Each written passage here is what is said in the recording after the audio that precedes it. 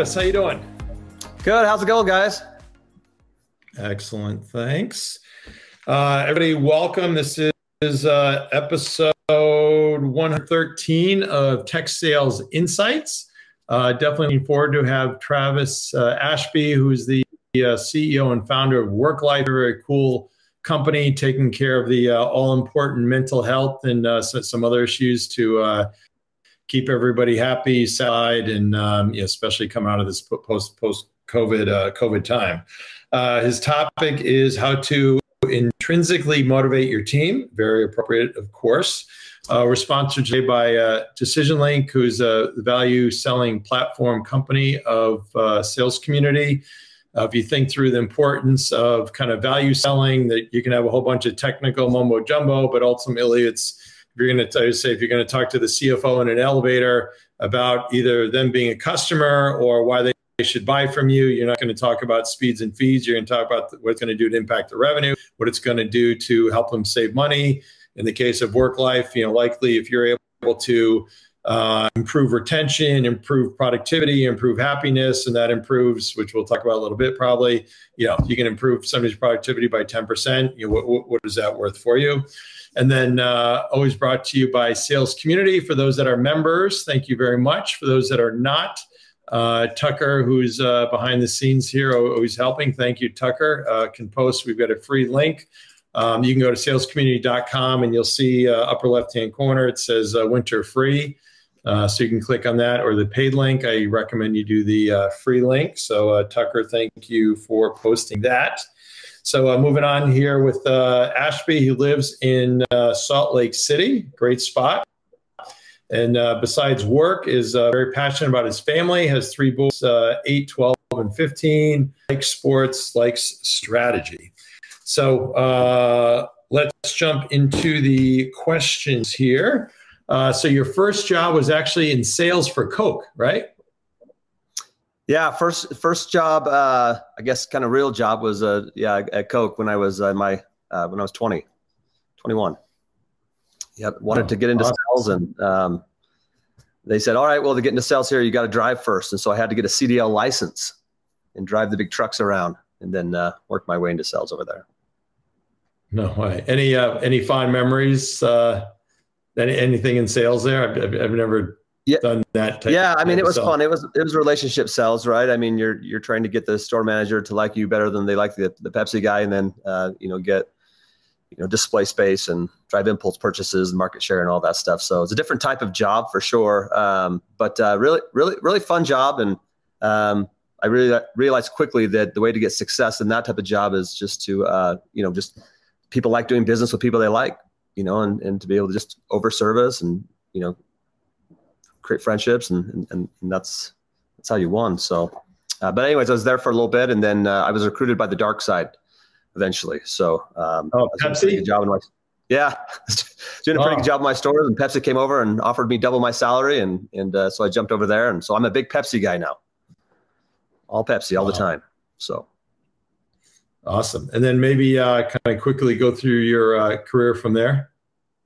Yeah. So Pepsi, I was there for a little bit, almost 5 years, and kind of had an interesting story on how I ended up leaving that job. But I eventually just graduated with a business and marketing degree and wanted to get into marketing sales and wanted to do more hardcore selling, from getting people to sign contracts and go out and make some real commissions. And so I switched over to superpages.com. So in the early 2000s, when we actually had phone books still, that's, a different kind of world now. I remember those days. Yeah. So Verizon had a phone book, and they had this online yellow page directory called superpages.com. And that's what I started selling. And this was before Google AdWords was even a thing. So that was fun. But great. I was there, kind of Salt Lake. We had like 30 reps, and ended up doing that for a few years, which was great. I doubled my salary again and made 6 figures for the first time, and was kind of a top rep over there, and did the President's Club trips and all those things, and then eventually left there to start my own business in 2007. So that was kind of a fun story. Well, so let's hear the story, because you're going from basically a rep to a entrepreneur or founder. Yeah, it was a really interesting story. I had never had any plans to be an entrepreneur. That wasn't anything that I had thought about or had ambitions to do. But one day, gosh, it probably was, let's see, when would that have been? That would have been in 2007. The economy was turning. These small businesses were shaving back all their marketing because they couldn't afford to do everything anymore. And so I remember walking into an appointment one day. It was with a heating and air company. And I walked in and fully expecting that this guy was going to say, hey, we're cutting super pages. Sorry, things are tight. That's kind of what was going on. But I knew he had just met with my competitor, another online Yellow Page directory. It's called Dex Knows. And I thought for sure that they were going to stick with them because they were a better product than we were. Like they just were a better online directory. And so I walk in and the guy's like, hey, things are tough, but I decided I'm going to just do two, kind of work with two companies. I'm going to work with you guys. I'm going to work with MoneyMailer. And I was like, well, how did you come up with that decision? And he's like, I hate working with that other guy. That guy's an idiot.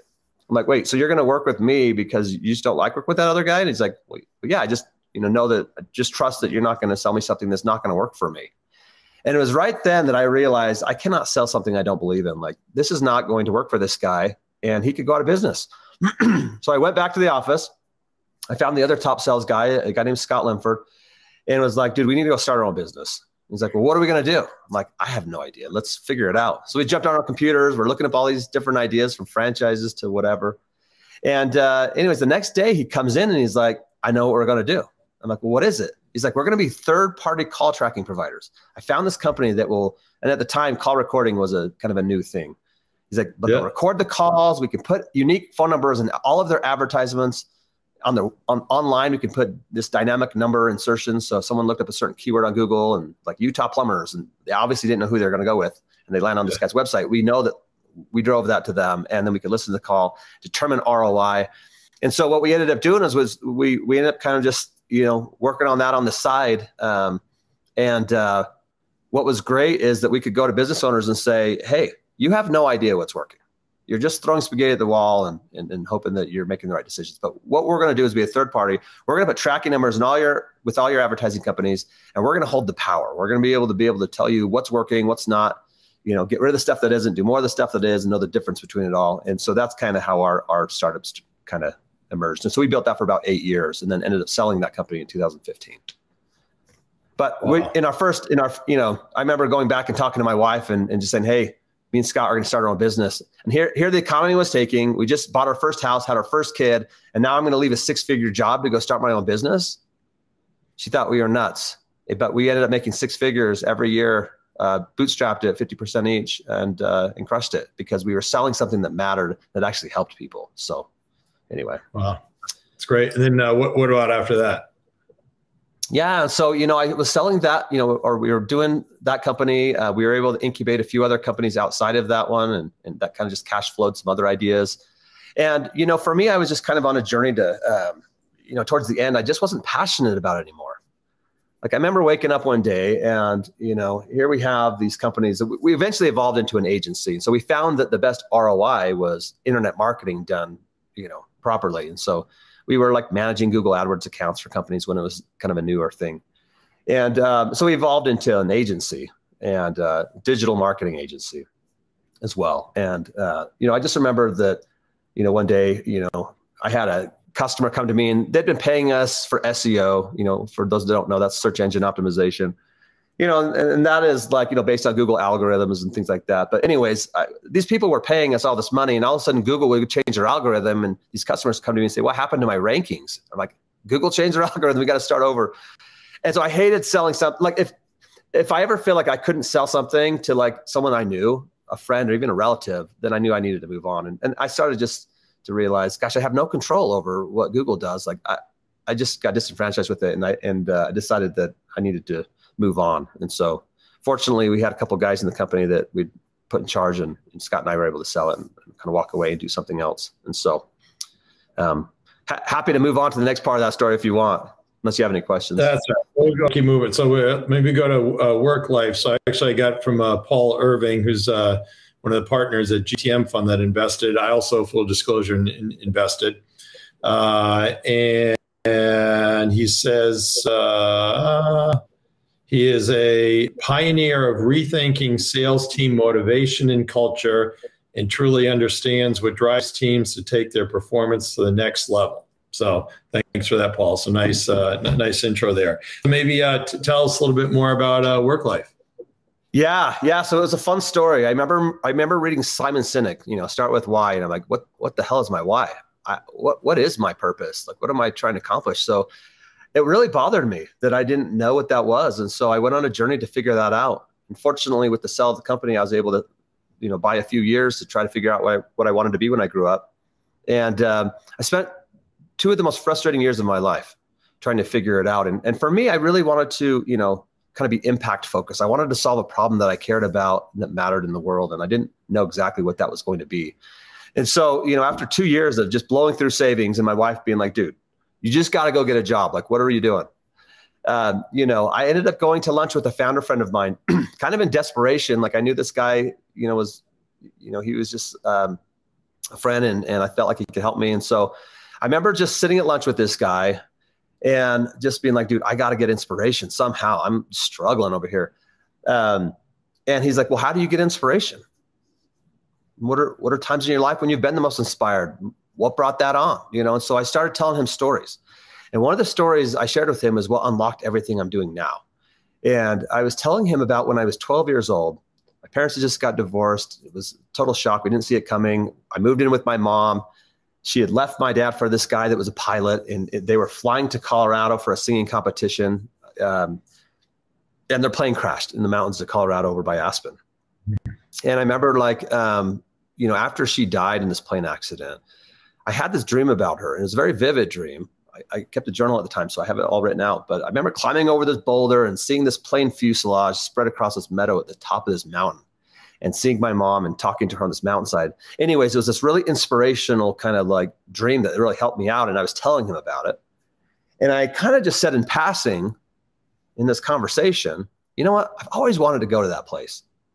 Like, I feel like I would know it if I saw it. And he stopped me and was like, dude, it's been 27 years. Like, call your sisters before you leave lunch and plan that trip. Like, this is a perfect time to go get inspiration for, that's what you're trying to do. And so I called my sisters up and we planned this trip. And 6 months later, a day before we were going to leave, we were getting ready to leave. And I remembered all of a sudden that after my mom died, she had given, I got this picture frame from my grandma, and it had a bunch of money that was spread out inside this picture frame and my mom's driver's license. It was just stuff from her wallet. And my grandma had just given this to me, and I'd held on to it. I could never bring myself to spend the money. I mean, as a 12-year-old, $200 is a lot of money, but I just considered it sacred money. So I held on to it for all these years. Well, all of a sudden I had this idea. I remembered the money, and I told my sisters, hey, did you guys know that I've had this money from mom's wallet for all these years? Why don't we have her pay for our dinner tonight? Like, why don't we have mom pay for part of our river rafting experience? Yeah. And so the hardest thing I've ever done is open up that picture frame and take that money out and spend it.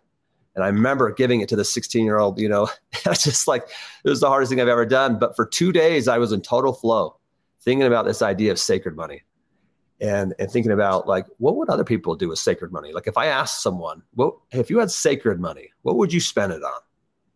Mm-hmm. And you can imagine, maybe start thinking about some of the things people would answer with, right?